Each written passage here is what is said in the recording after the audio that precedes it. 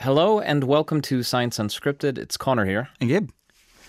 We are going to start with a short email or a short exchange of emails that I had, Gabe. I don't think you've seen any of these really, with one of our listeners, Emma, who got in touch after our episode on forest bathing and doing it in virtual reality. The idea that, Czech Republic, right? People, I compared going into the actual forest and going into taking a virtual tour via VR goggles, and then comparing the two and the effect that it had on their well-being. Based on a standardized emotions test, I think 10 positive emotions, 10 negative emotions. How did it Which affect one was them? better? Yeah. It turned out that there's no real difference, at least in the context of this very specific test. And Emma wrote, I'm thinking the studies didn't have participants do both.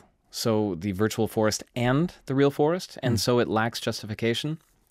And what I immediately wrote her back is that was something I failed to mention when I was talking about the study, is that they did in fact have one group, one cohort do both. And it, again, was statistically irrelevant at the end of the day. It was the same. So that's the answer to that question. She went on to say that this must be, one of the big limitations of the study, that it didn't have this. And I would repeat, Emma, and to our listeners around the world, the clear limitation of that study from the Czech Republic, 30 people total. And anyway, thank you, Emma, for writing in. Yeah. Gabe, you have another email? I have an email. Do I have an email? I think. I thought I was going to provide an addendum to something that we were talking about a few weeks ago. Oh, okay. Yeah, well, go right ahead. I thought that was an email. No email. We were talking about loneliness and whether being around people necessarily helps you. And this was research out of Tilburg University, and the conclusion of that study was it definitely does not. That being around people when you're feeling most lonely actually has an even worse impact on your mental well-being. This here is a study, it's based on data out of Switzerland. It's 3 universities, again, Tilburg, Zurich, and Washington University in St. Louis in the U.S. state of Missouri. What they were this was about 2,500 Swiss were asked to talk about loneliness and their sense of purpose in life. And what they found out from this data was that having a purpose in life has a very negative impact on your loneliness. And what that means is that you feel a lot less lonely if you have a purpose in life. You feel less lonely if you have a purpose. So there's a negative relationship. Okay, you tricked me on that one. Double negative. Yeah, if you have a purpose in life, you do not feel lonely well into your 70s. They were looking at ages all the way up into 80. And one of the things they found out there was that having a purpose in life oftentimes means that you are dealing with other people, but also that there are things like gardening or hiking that you can do on your own that can give you that sense of purpose, which makes you, despite being alone, you do not feel as lonely. Have a hobby, effectively.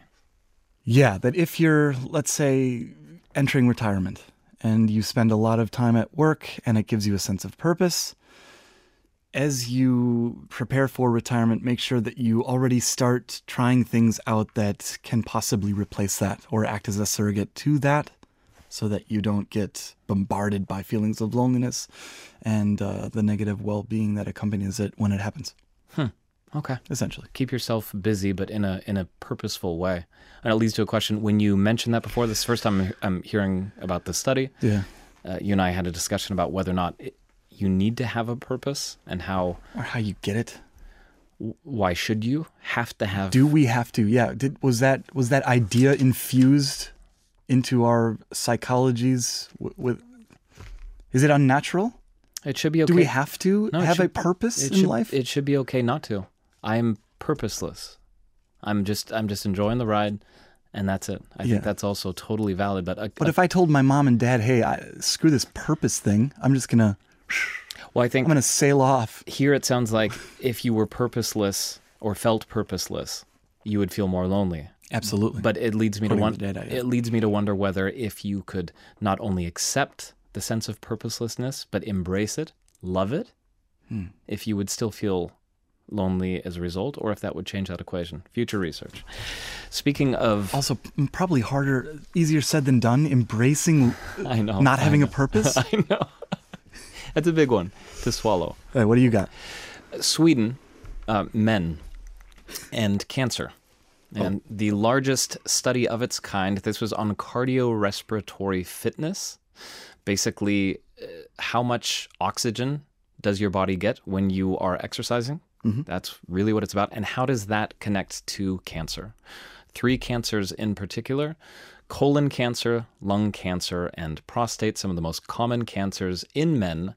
And is there a connection between how much oxygen... How well your lungs work and whether you get these types of cancer? It's not just how well your lungs work, it's how efficiently your body uses oxygen or gets it in the first place. I'll get more into that a little bit later. But yeah, is there a connection? And they looked at 200,000 men, anywhere from the ages of 18 to 75. Of course, when we're talking about cancer, especially these ones, it tends to be later in life. What were the types of cancer? Just to... Colon, Colon, lung, prostate. prostate. I'm guessing that there's an effect on lung cancer. The other 2, I don't know. Let's see. Yeah, where are you going to start? I'm going to start with how they did this. They basically, these were medical records. They'd put these guys on bikes at some point, and there's this way to measure. You're just going on a bike for about 5-6 minutes. What's called your VO2 max. I'm going to keep referring to that, so I'll define that one right now. VO2 max is what I was talking about. How much oxygen can you get into your body when you're exercising? And after they had established that, they tracked them on average for about 10 years. That's not that long, but it's long enough for them to have had 500 cases of colon cancer. 150 of them passed away. 300 lung cancer, 200 of them passed away. And 2,000 cases of prostate cancer, with 150 passing away.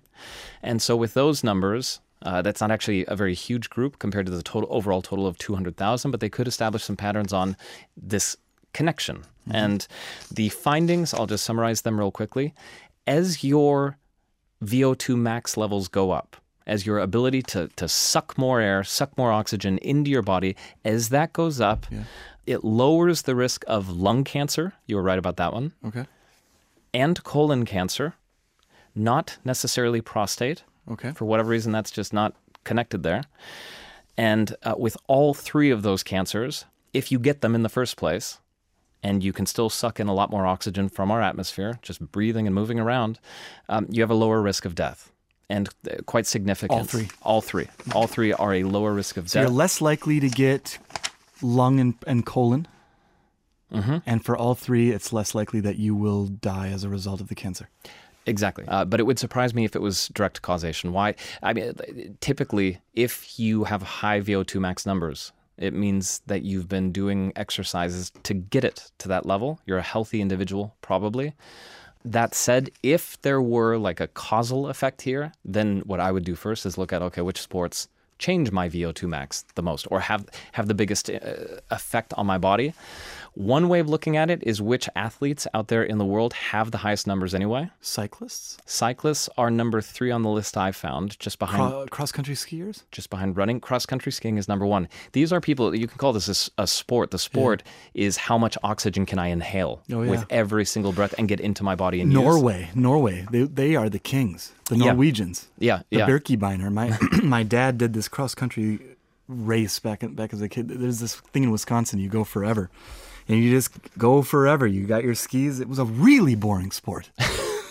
Oh my God. Yeah, I'm not a fan I'd rather build a snowman. Cross-country skiing, but if you want to increase your body's ability to utilize oxygen, it seems like people who can do that anyway end up in that sport, or by engaging in that sport, you're training your lungs or your entire... In cold temperatures as well. Right? Not just your lungs, your entire cardiovascular system to do just that. By comparison, if cross-country skiing's at 84, then with soccer or football, they're at 66. So there are big differences. But the question is, how could you get your own VO2 max higher? My initial instinct, or the answer that I've read in running magazines and online all over the place, are these HIIT trainings, high intensity interval trainings, where you jog for a minute and then sprint for 30 seconds and then jog for a minute and then sprint for 30 seconds? That's basically it. There are so many different formulas. It can be 2 minutes on, 2 minutes off, 2 minutes on. It can be this like pyramid system. Yeah. It's crazy, but that's one way that people attempt to do this. Interestingly, I saw one running trainer who had this long article online who ultimately referred to a German study from 1997 where they placed EKGs on people and measured the athletes' hearts over time.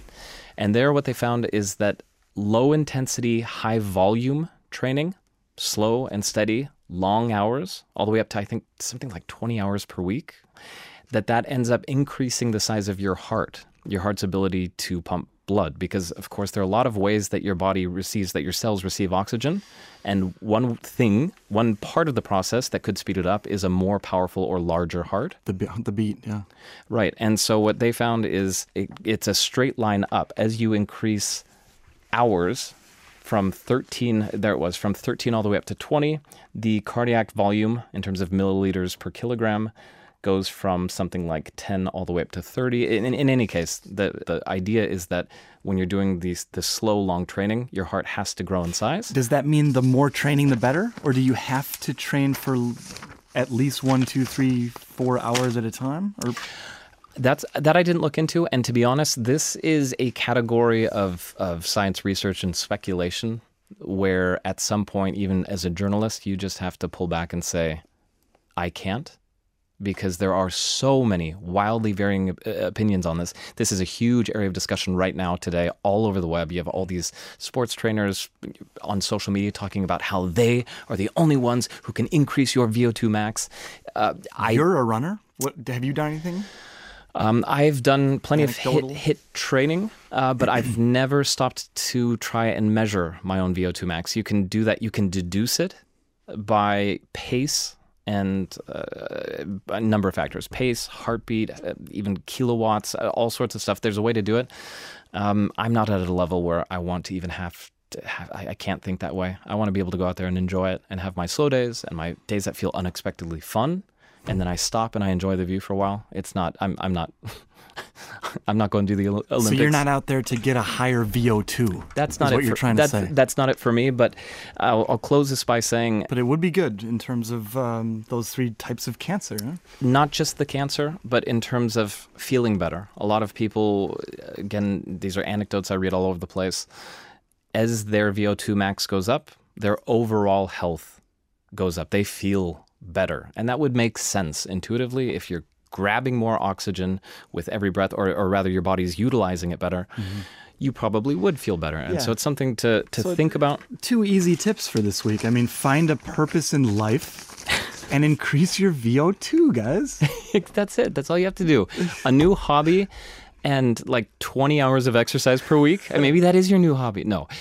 Start small, especially with running. You injure yourself if you try to do too much too quickly. But something to think about as you age. There's a connection there, and you can be healthier and happier for it.